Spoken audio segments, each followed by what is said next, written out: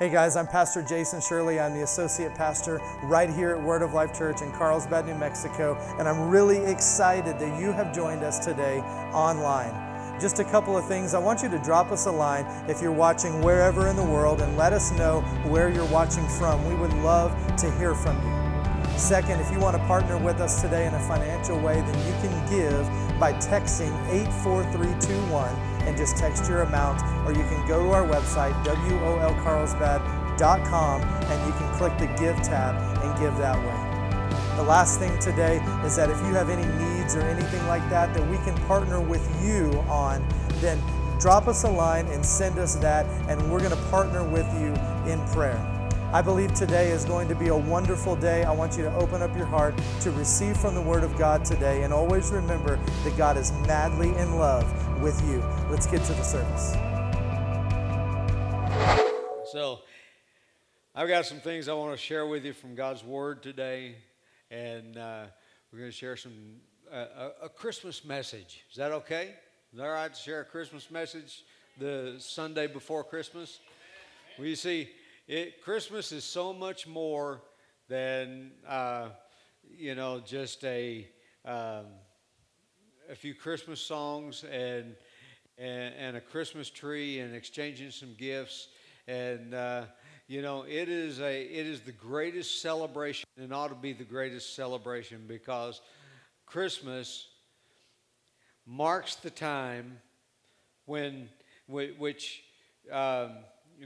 You might say, well, I thought Easter was. Well, I would have to agree with you on that. But without Christmas, there is no Easter. Without Easter, Christmas is meaningless, right? Okay, so we got to have both.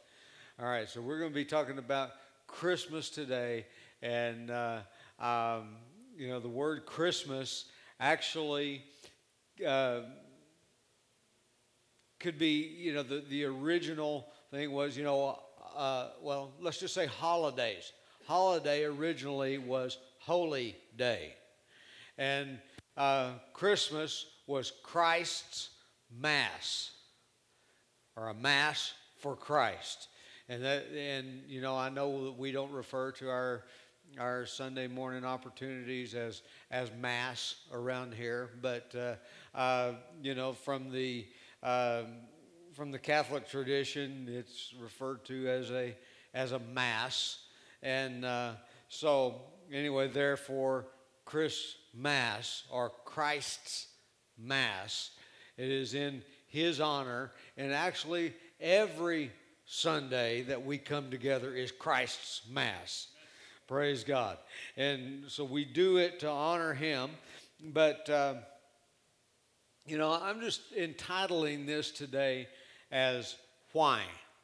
And, sometimes we ask the question, why this, why that, why did God do it this way? Why did He do it that way? And last week we got into some of this stuff, and I talked to you about why Jesus had to be born, why He had to be born of a virgin, why, and talked about some of those things. But we're going to look into, I invited a couple of weeks ago, invited Kent Evans up on the stage, and he had something on his heart, and he asked you to take some time and read through the Gospel of Luke.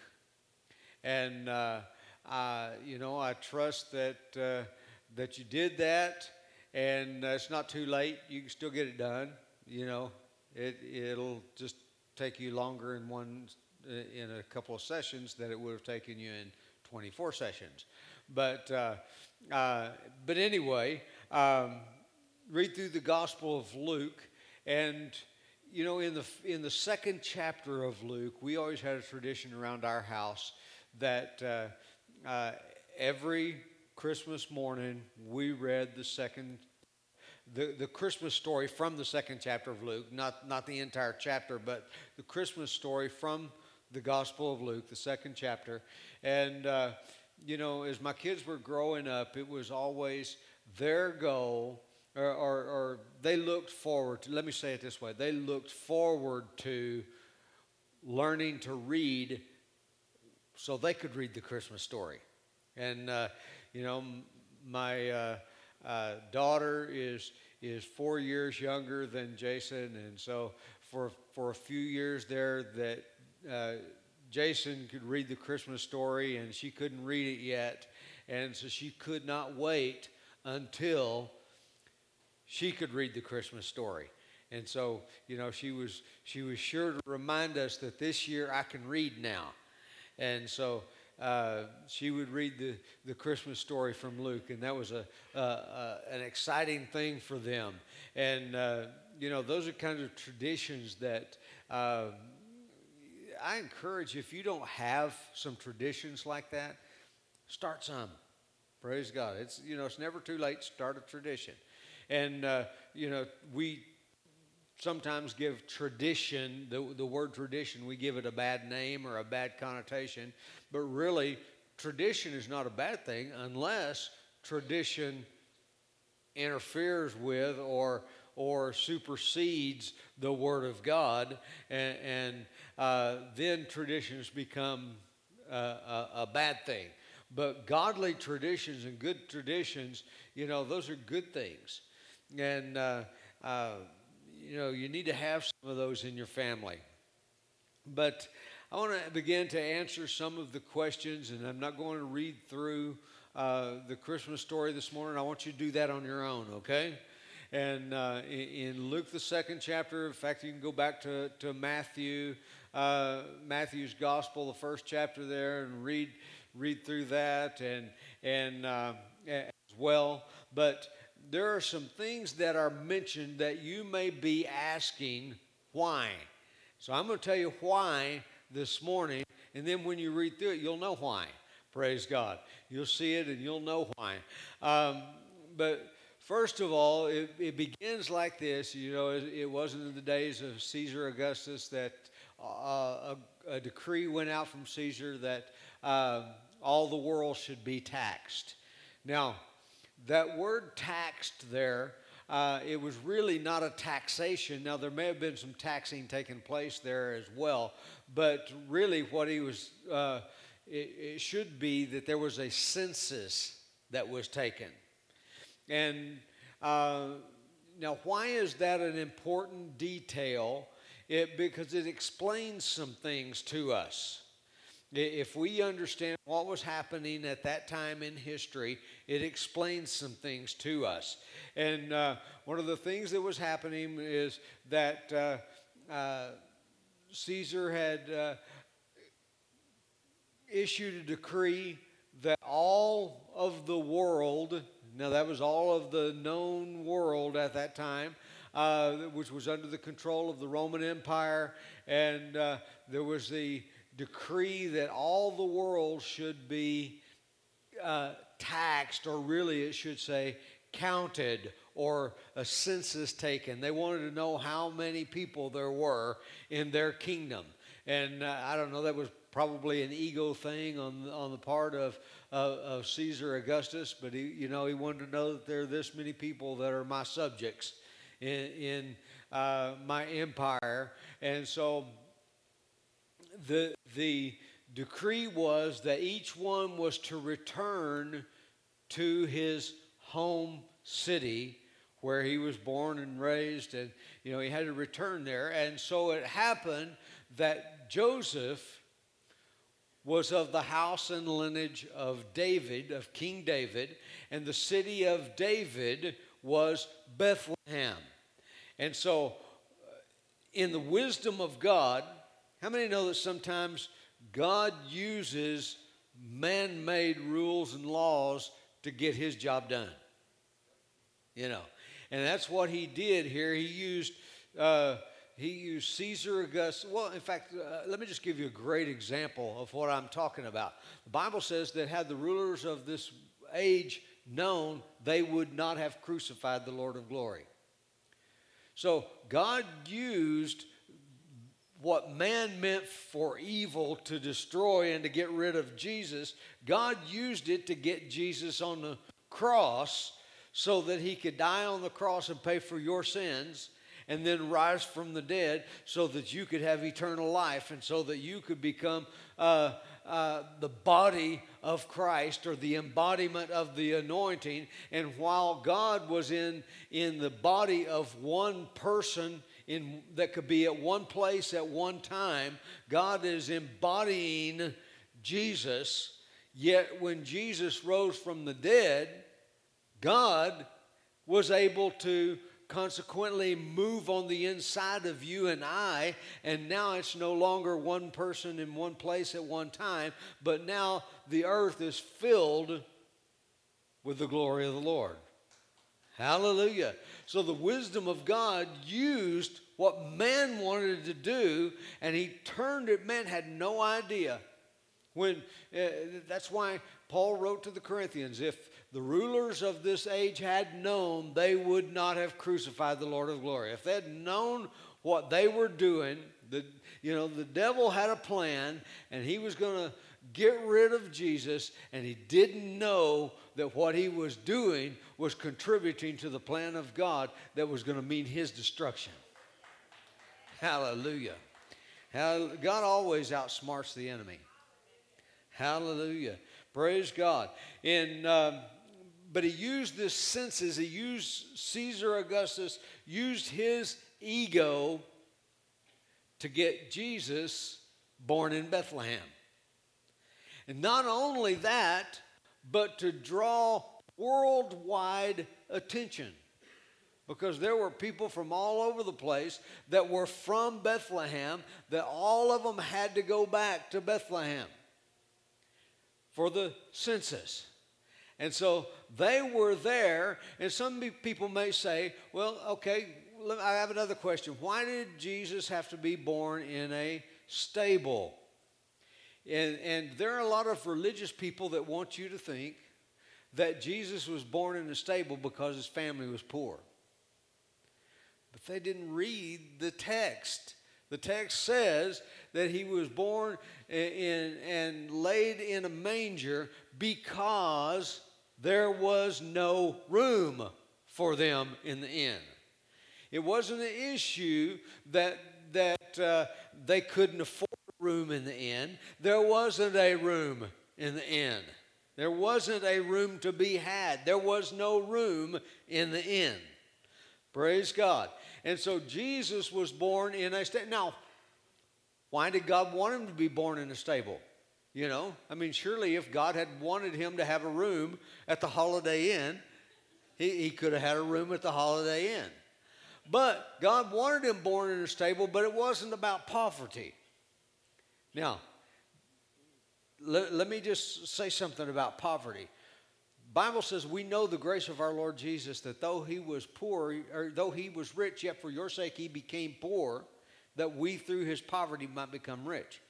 So it wasn't that God wanted Jesus to be poor, that he was born in a stable, and that wasn't the poverty that he was. So when did Jesus become poor so that you could become rich? He became poor so that you could become rich when he exited. By comparison, think about this. When Jesus exited heaven, now the best we have on this earth is poor compared to what is in heaven. Praise God. And furthermore, when Jesus went to the cross, they even, as a way of shaming him, they even stripped him naked on the cross. So he went to the cross and they took his clothes. So he had nothing when he was hanging on the cross, and he became poor, not when he was born in the stable in Bethlehem, but he became poor when he went to the cross and he laid down absolutely everything, if he hadn't already laid down enough just by coming to this earth. Praise God. He became poor, and he did it so that you, through his poverty. Now, don't get this wrong. It's not so that you, through his poverty, might have an example to follow. Well, Jesus was poor, so we're supposed to be poor. You've missed the whole point if that's what you're thinking. He became poor so that you, as a result of his becoming poor, could become rich. Praise God. Now, Get this. Why? He's born in a stable, but there's a reason he needed to be born in a stable, and it wasn't about poverty. He needed to be born in a stable because it made a statement as to who Jesus was. Praise God. Now, Jesus is born in Bethlehem. First of all, let me point this out. Why did he be born in Bethlehem? Bethlehem was important in this, and it wasn't just because, that's where Joseph was from. And he needed to be born in Bethlehem for a couple of reasons. First of all, Bethlehem was the city of David, King David. Jesus had a right to the throne because, now I understand this. I've heard some say Joseph was his earthly father. Joseph was not his earthly father. He didn't have an earthly father. Joseph raised him. Joseph stepped in and raised him, but Jesus' father was God, and he didn't have an earthly father. And when we say that, we imply that Jesus was not really born of a virgin. And I talked to you last week about why he needed to be born of a virgin. I'm not going through that again this week. Okay? You can thank me now. We could take time and do that, but we're not going to. But Jesus had to be born of a virgin. And because Mary was betrothed to Joseph, Joseph was of the household of David, which put Jesus in line for the throne of David. However, Jesus didn't come for the throne of David on this earth. He came for a greater throne, praise God. And he's going to come back to this earth as the King of Kings and Lord of Lords. Praise God. And so we need to understand that Jesus, he needed to be born in Bethlehem because of the house and lineage of King David, but he also needed to be born in Bethlehem because Bethlehem means house of bread. And what did Jesus say? Let me just give you some scriptures here. John chapter 6, verse number 35. And Jesus said to them, I am the bread of life. He who comes to me shall never hunger, and he who believes in me shall never thirst. John 6, verse 41. The Jews then complained about him because he said, I am the bread which came down from heaven. Verse number 48. I am the bread of life. Verse number 51. I am the living bread which came down from heaven, and if anyone eats of this bread, he will live forever. And the bread which I shall give is my flesh, which I shall give for the life of the world. Praise God.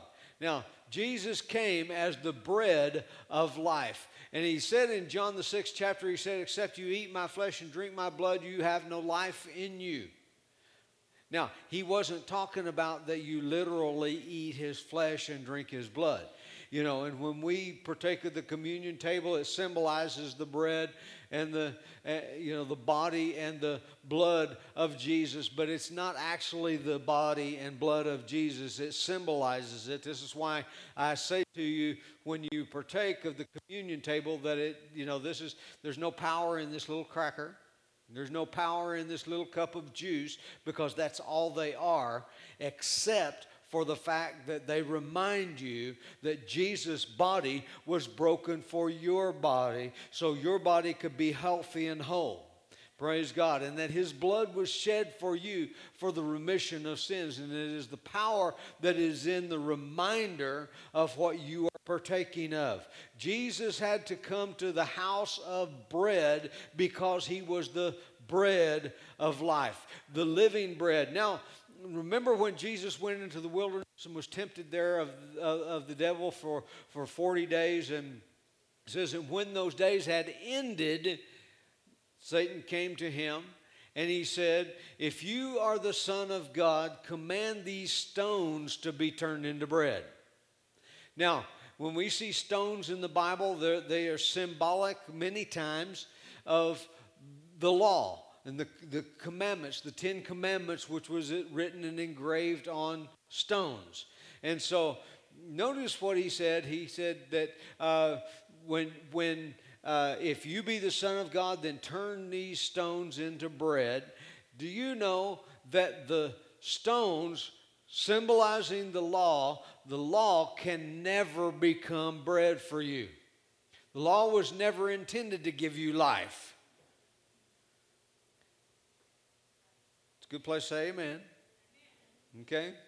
The law was never intended to give you life. And Satan said, if you're the Son of God, then command these stones to be turned into bread. And Jesus knew that stones could never be turned into bread.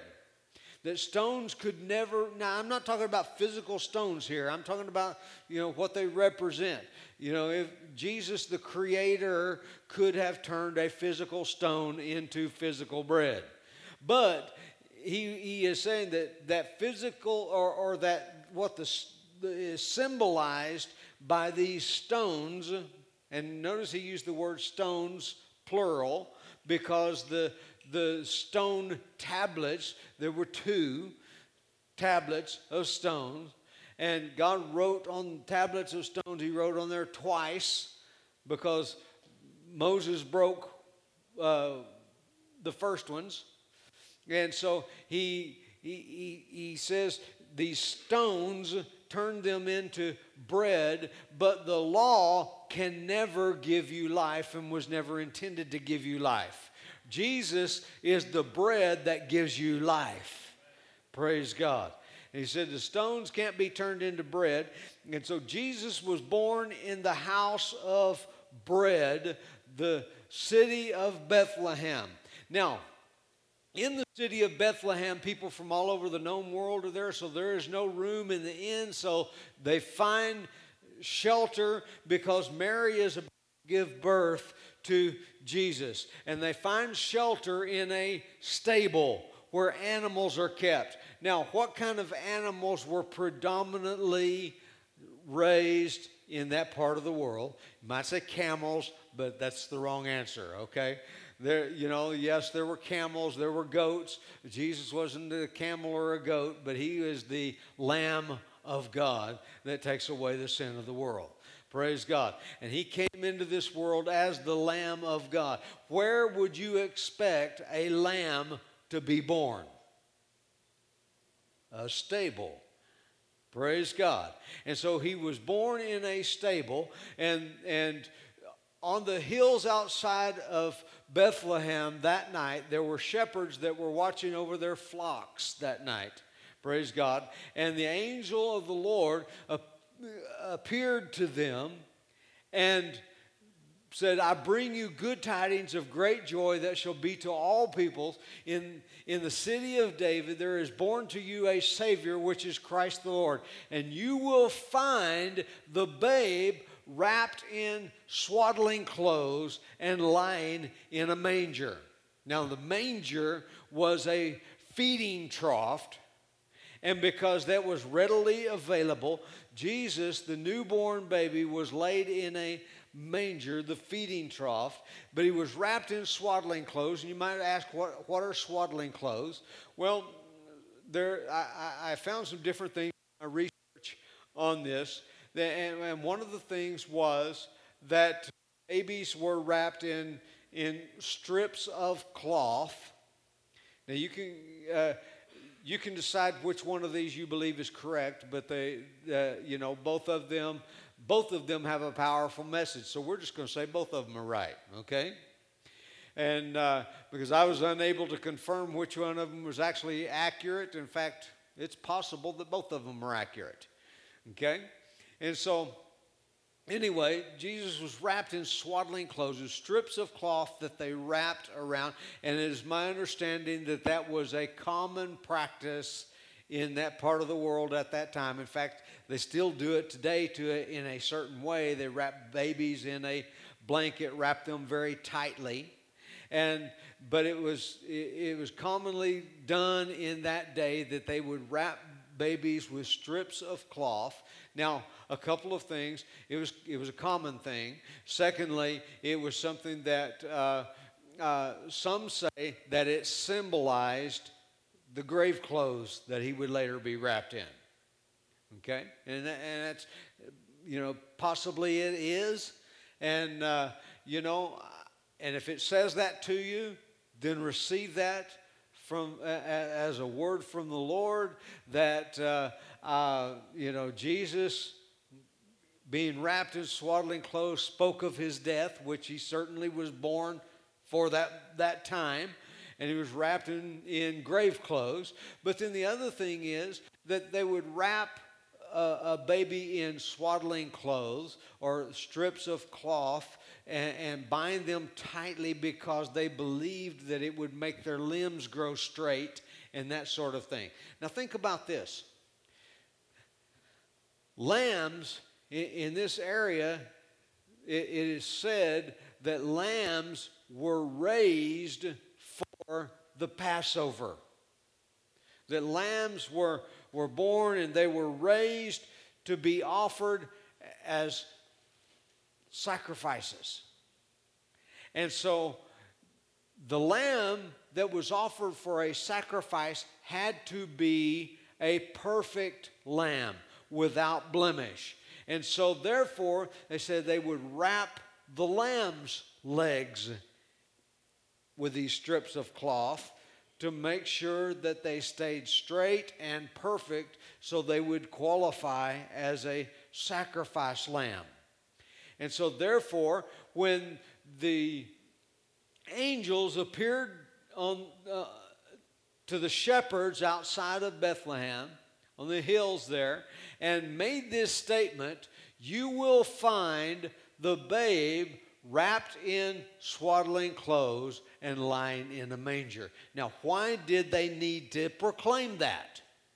There had to be some reason why they had to say that. There are no wasted details in the Bible. And so if the angels made that statement to the shepherds, it meant something to the shepherds. And so they went and they found the babe lying in a manger. And you see, the angel said he would be wrapped in swaddling clothes. They understood what that meant. They understood when they see Jesus wrapped in swaddling clothes, lying in a manger, they understood the implication that this is the Lamb of God to take away the sin of the world.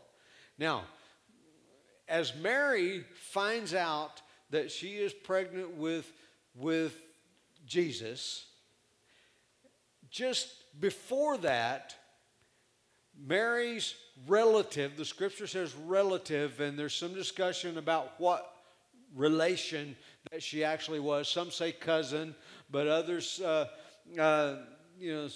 well, no, it wasn't a cousin, and they dispute about what relationship that Elizabeth was to Mary.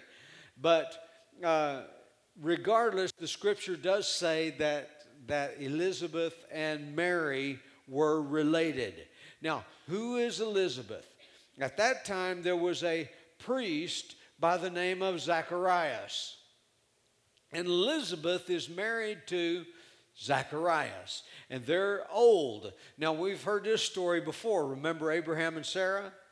How that Sarah was past childbearing years. Abraham was beyond the age to father children, but now we find this story kind of repeating itself in that Zacharias is too old to be fathering children, Elizabeth is too old to be bearing children, and yet Elizabeth becomes pregnant with a child, and the name of that child was John the Baptist.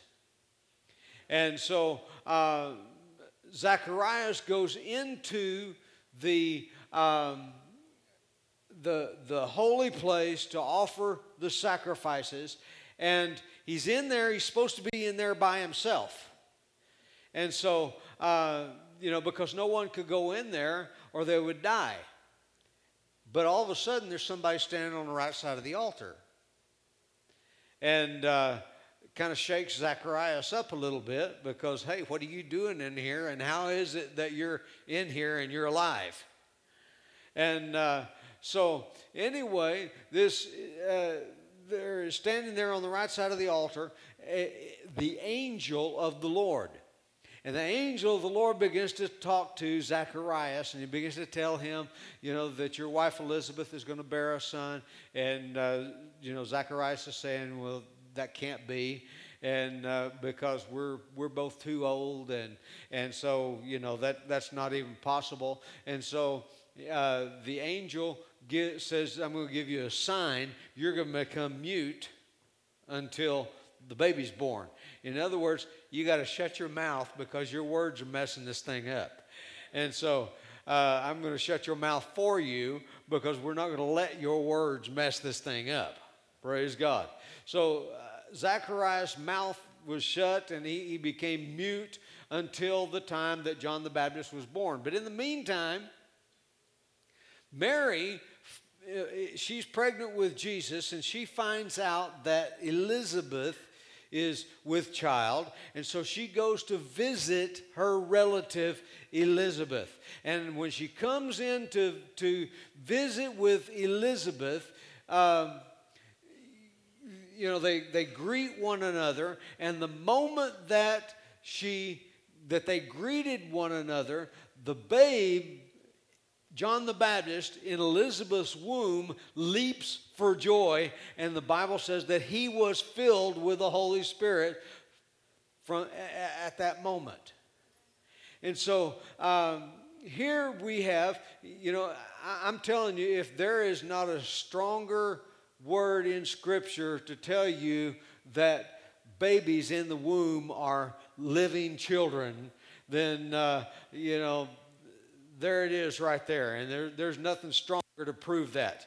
But John the Baptist leaps in Elizabeth's womb, and he's filled with the Holy Spirit. And John the Baptist plays a very important role. Because remember, John the Baptist's father is Zacharias the priest. And there is a priestly lineage. It is something that if you're not of the priestly lineage, you don't become a priest.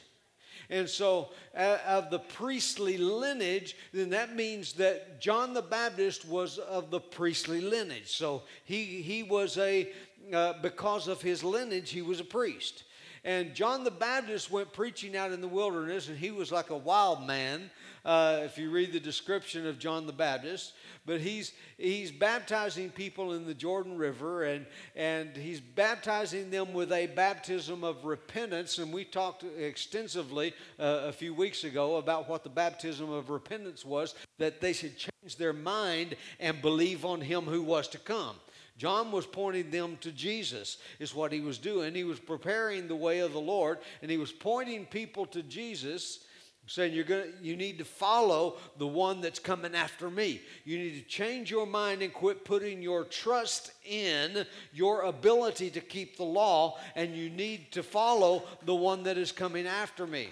And John the Baptist is qualified as the priest, and he makes a handoff that day, and he handed off to Jesus because he sees Jesus coming, and he points at him and he says, behold, the Lamb born in a manger, the Lamb of God that takes away the sin of the world.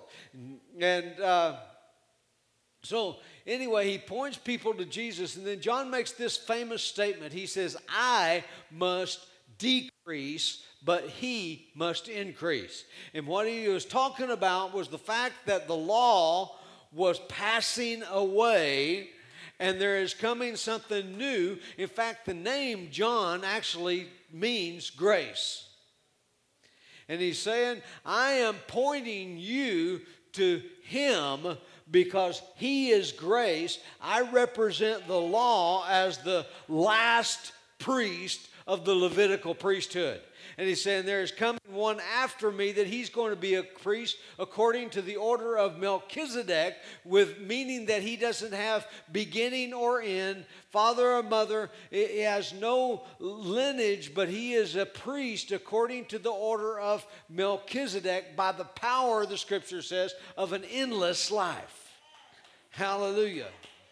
And John the Baptist points to him and he says, you guys that are here listening to me, he's here. Now you go follow him, and I must decrease. I am getting out of the picture here, and you need to follow him. He is grace. Praise God. Praise God. He is the personification of grace. John introduced us to grace, but Jesus is the personification of grace. Praise God. Now, let's look at this. And I just got rolling there, and I kind of forgot where I was. But, I want you to understand that Jesus came to step in, and he said this. He wanted John to baptize him. Now, John was baptizing people for the remission of sins, but it really wasn't the baptism that was the remission of sins. It was that he was pointing them to Jesus for the remission of sins. Praise God. And so Jesus wanted to be baptized, but Jesus didn't have any sin to remit, right? Praise God. But Jesus became sin for us. Bible says he became sin for us. He who knew no sin became sin for us, that we might become the righteousness of God in him. So Jesus became our sin, and then he buried the sin. He took our sin to the grave and disposed of it, and then he rose again from the dead without it. Hallelujah. And that's the best news you've heard all day. Hallelujah. That Jesus, he became sin. And when Jesus was baptized by John in the Jordan River that day, he was symbolizing the fact that he was going to take our sins to the grave, bury it, and rise again. And when he rose again, there came a voice from heaven that said, "This is my beloved Son, in whom I am well pleased." Now, that statement was repeated again when Jesus went to the Mount of Transfiguration with his disciples. And on the Mount of Transfiguration, the voice came from heaven again and said, "This is my beloved Son, hear him." Now, who else was on the Mount of Transfiguration? There was Peter, James, and John that were there with Jesus. And then they saw him that there appeared Moses and Elijah. Moses and Elijah appeared on the mountain. Moses and Elijah were long dead, so the disciples were actually seeing a vision that day. And what they saw is Moses and Elijah, and these two individuals are very important because Moses is the law, because the law came through Moses. Elijah is the prophets. And all of the prophets spoke of Jesus. In fact, there's two passages of Scripture really that say this very specifically. But when Nathanael came to Jesus, he went and found his brother, and his brother came, and he said to him, he said, we have found the one that Moses and the prophets wrote about. So Moses and all the prophets, they wrote about Jesus. So that tells me that from Genesis all the way through, it's about Jesus. Praise God. And then, furthermore, when Jesus was risen from the dead, he found some of his disciples on the road to Emmaus, and he approached them and he began to talk to them. And they didn't know that Jesus had risen from the dead. And so he is approaching them, and they don't recognize him, and he starts to talk with them. And the Bible says that he opened the scriptures to them and began to share with them the things concerning himself from Moses and the prophets. So Moses and the prophets wrote about Jesus. And so here we see Moses and Elijah on the Mount of Transfiguration. So the law is there, the prophets are there who spoke of Jesus, and now Jesus is there. So up until that time, the people had the scriptures. They had the scriptures of Moses, and they had the scriptures of the prophets. But now Jesus is here, and the voice comes from heaven and says, "This is my beloved Son, hear him." He didn't say, "Hear them." He said, "Hear him." In other words, switch your attention from the law to Jesus. Just like John the Baptist said, "I am bringing an end. I am the last of the Levitical priesthood, and I am ushering in a new era in which will be grace. I am ushering this in. Now you need to go follow him." And that's what the voice from heaven said that day. Don't be following them anymore. Be following him. Praise God. Be following Jesus. Why? Because the law can never take away your sin, but the blood of Jesus did. Hallelujah. And Jesus, when he was born, sometime later, and we don't know exactly how much later, but the Bible says that there came wise men or kings from the east. And they came and they had seen his star in the east, and they came to worship him. And that's what they went and told King Herod. And so they're telling Herod this, "We've come to worship him." And Herod gets all upset about it because he thinks a king has arisen that's going to challenge him for the throne. So Herod's all upset about this, and so Herod comes up with a scheme. Well, I'll send them, I'll point them in the right direction. He consults his consultants, and he finds out that Jesus was to be born in Bethlehem of Judea. And so he sends them on their way, and he says, "When you found him, you come back and tell me so I can go worship him too." That really wasn't his plan. Herod's plan was so I can go destroy him, because he's planning on, this is a new king that has arisen to challenge me for the throne. And so he's going to get rid of him. And when they are warned by the Lord to return another way and go home another way and not to return to Herod, and so Herod gets really upset, and he begins to go and murder all of the unborn, or not unborn, but murder all of the newborn sons that are born. And, anyway, these wise men, they came and they said, "We have seen his star in the east." Now, why a star? Why did God, why did he put a star in the sky and call it his star, Jesus' star? Praise God.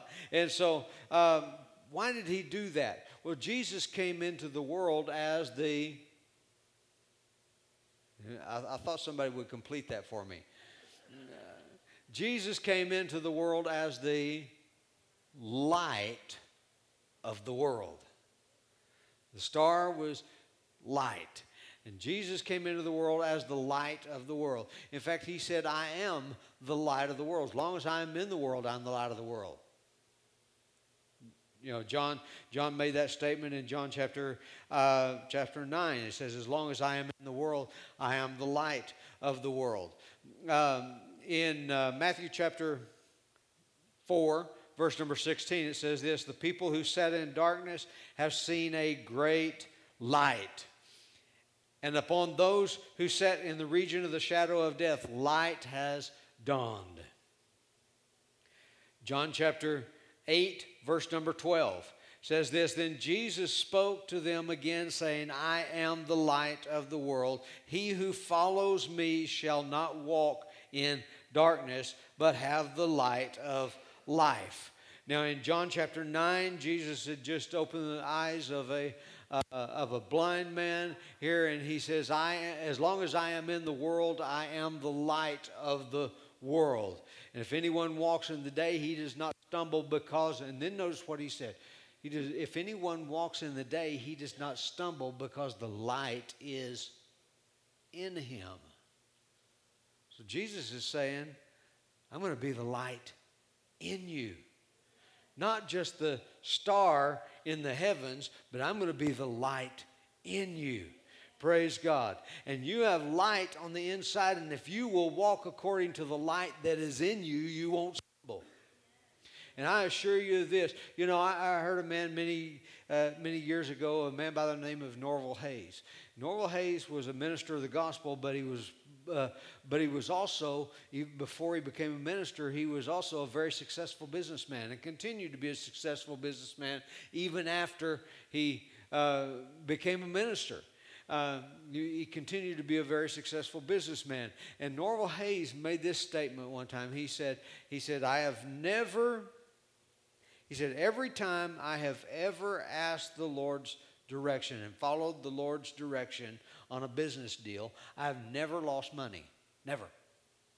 He said, now I'd like to tell you that I always followed the Lord, but he said, but that wouldn't be true. He said, but every time I did, I have never lost money. Now, the reason I said that is because there was a light in him. And when he followed that light, he didn't walk in darkness. Darkness means that you're bumping around and stumbling around and running over things and hoping you find the right way.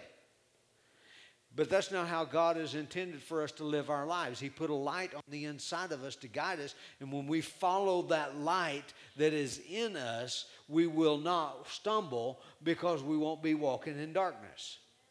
Praise God. But Jesus came into the world as the light of the world. But then he said, if anyone walks in the day, he does not stumble because the light is in him. But then Jesus also said this in Matthew chapter 5, verse 14. He said, you are the light of the world. Wow. You are the light of the world. Now, why is that important? You see, many people, if you ask most Christians, who's the light of the world? Oh, Jesus is the light of the world. In fact, we sing songs, Jesus is the light of the world, you know. But Jesus, after he rose from the dead, is never again called the light of the world. I mean, you can go... He's never again, after that time, he's never again referred to as the light of the world. Because he said, now you are the light of the world. Amen. Praise God. Praise God. Because he came as the light. He showed us the way. In fact, he said, I am the way. I am the truth. I am the life. Not light, life. I am the way, the truth, and the life. And he says, no one comes to the Father but by me. But then Jesus went to the cross and he rose again. And now you are the light of the world. Why? Because Jesus went back to heaven. So if Jesus is the light of the world, then this world's a dark place, right? But he's called you out of darkness to be the light. Now the light is in you, and Jesus said that no one lights a candle and hides it under a bushel. He says, you are the light. A city that's set on a hill, it can't be hidden. Why? Because it's the light. And men are drawn to the light just as the wise men followed the star, just as they followed the light. Wise men will still follow the light. Praise God. Praise God. One day, you saw the light, and you followed the light. Praise God. And Jesus has said you should be the light of the world now. Praise God. Praise God. Then furthermore, why did these wise men, when they came to see Jesus, it says that they brought to him gifts. Now, they didn't come in Bethlehem, or perhaps Bethlehem. They didn't come to the stable, because they came sometime later. In fact, we can estimate although we're not told exactly how long it was after the birth that these wise men came. But these wise men, apparently sometime later, because Herod, he searched out to find out what time this king was to be born. And then he said, he ordered that all of the baby boys 2 years of age and younger to be killed. So he's thinking, all right, he's under 2. And so that's about as close as we can get to knowing what his actual age was at this time. But when they came, it says that Mary and the child were in the house. So they weren't in the stable anymore. They found them in the house. And the star led them and stood over the place where the child and his mother were. And they came in and they opened their treasure and they offered gifts. And the gifts were gold, frankincense, and myrrh. Gold, because first of all, kings don't go visit other kings without gifts. And they came to visit a king, a newborn king. So it was only right that they bring gold, because that was a gift that was fitting for a king. And they came and they offered gold. Then they offered frankincense. Gold spoke of his royalty, which, by the way, Peter later wrote, you are a chosen generation, a royal priesthood, a holy nation. Praise God. You are a royal priesthood. Why are you a royal priesthood? Because you are in the king. You get that? You are in the king, and you are kings and priests along with him. Hallelujah. You are a chosen generation, a royal priesthood, that you should show forth the praises of him who has called you out of darkness into his marvelous light. Hallelujah. Praise God. But frankincense speaks of his divinity, because this was an incense that was burned in the holy place, in the tabernacle, in the presence of God. This was an incense that was burned. So it spoke of his divinity. And then the last one was myrrh. Gold, frankincense, and myrrh. Myrrh was embalming fluid, or so we would say. It was for anointing dead bodies. So there we see that he came as a king. He was God, but he came to die.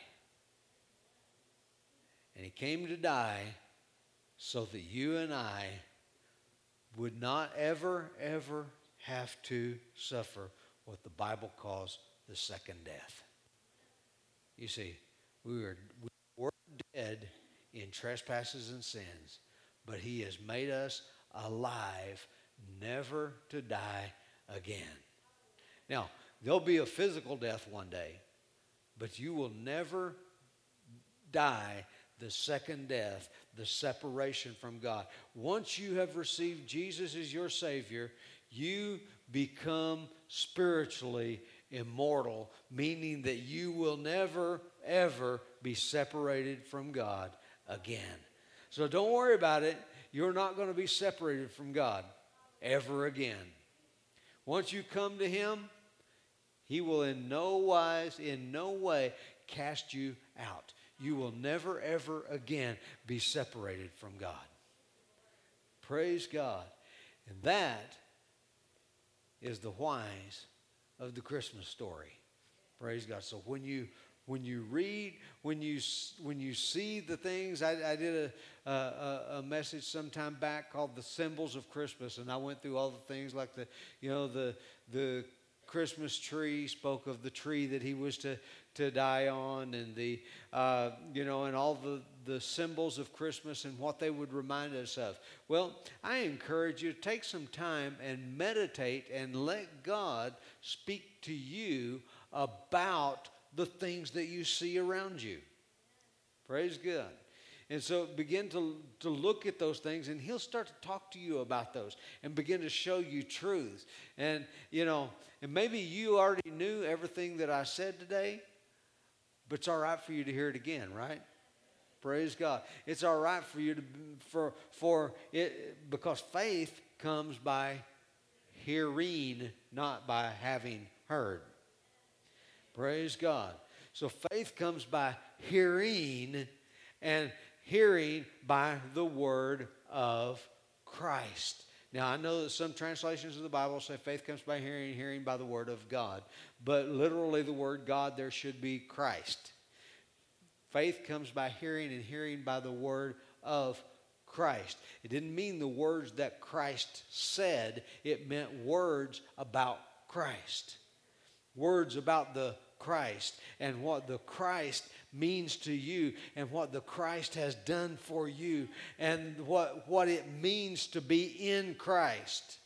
Praise God. And the more you hear about the Christ, the more faith begins to grow in your heart. Faith comes by hearing. So make sure you're hearing. Hallelujah. Hallelujah. If you're here today, if you're watching me online, you have never received God's greatest gift. You have never received Jesus as your personal Lord and Savior. Maybe you've been bumping around in the dark hoping to find a way. But Jesus came as the light. He is the light. And He wants to be the light in you so that you can become the light of the world. Praise God. He wants to be in you, not just keeping you company. But He wants to be the light in you. Praise God. How can that happen? It can happen because the Bible says if you confess with your mouth the Lord Jesus and believe in your heart that God has raised Him from the dead, you will be saved. And the instant you choose Jesus, He moves on the inside of you and becomes what John the 9th chapter says, because the light is in you. The light moves on the inside of you, and you will never be in darkness again. Praise God. You will never be separated from God again. Praise God. You will never have to worry about dying the second death. You will never have to worry about eternal separation from God, because once you are joined to the Lord, hallelujah, you become one with Him. Hallelujah. And He becomes in you, the light in you, and the life in you. Praise God. And it's very simple. And I want you to just pray this prayer with me. In fact, I want everyone that's hearing me today, whether you're in this room or whether you're hearing me online, everyone that's hearing me today, I want you to pray this prayer with me. And if you pray this for the very first time and you mean what you're saying, and nothing happens if you don't mean it, but if you mean what you're saying, then according to God's word, you will be saved. Praise God. It is that simple. And it's going to take us about probably 10 to 15 seconds.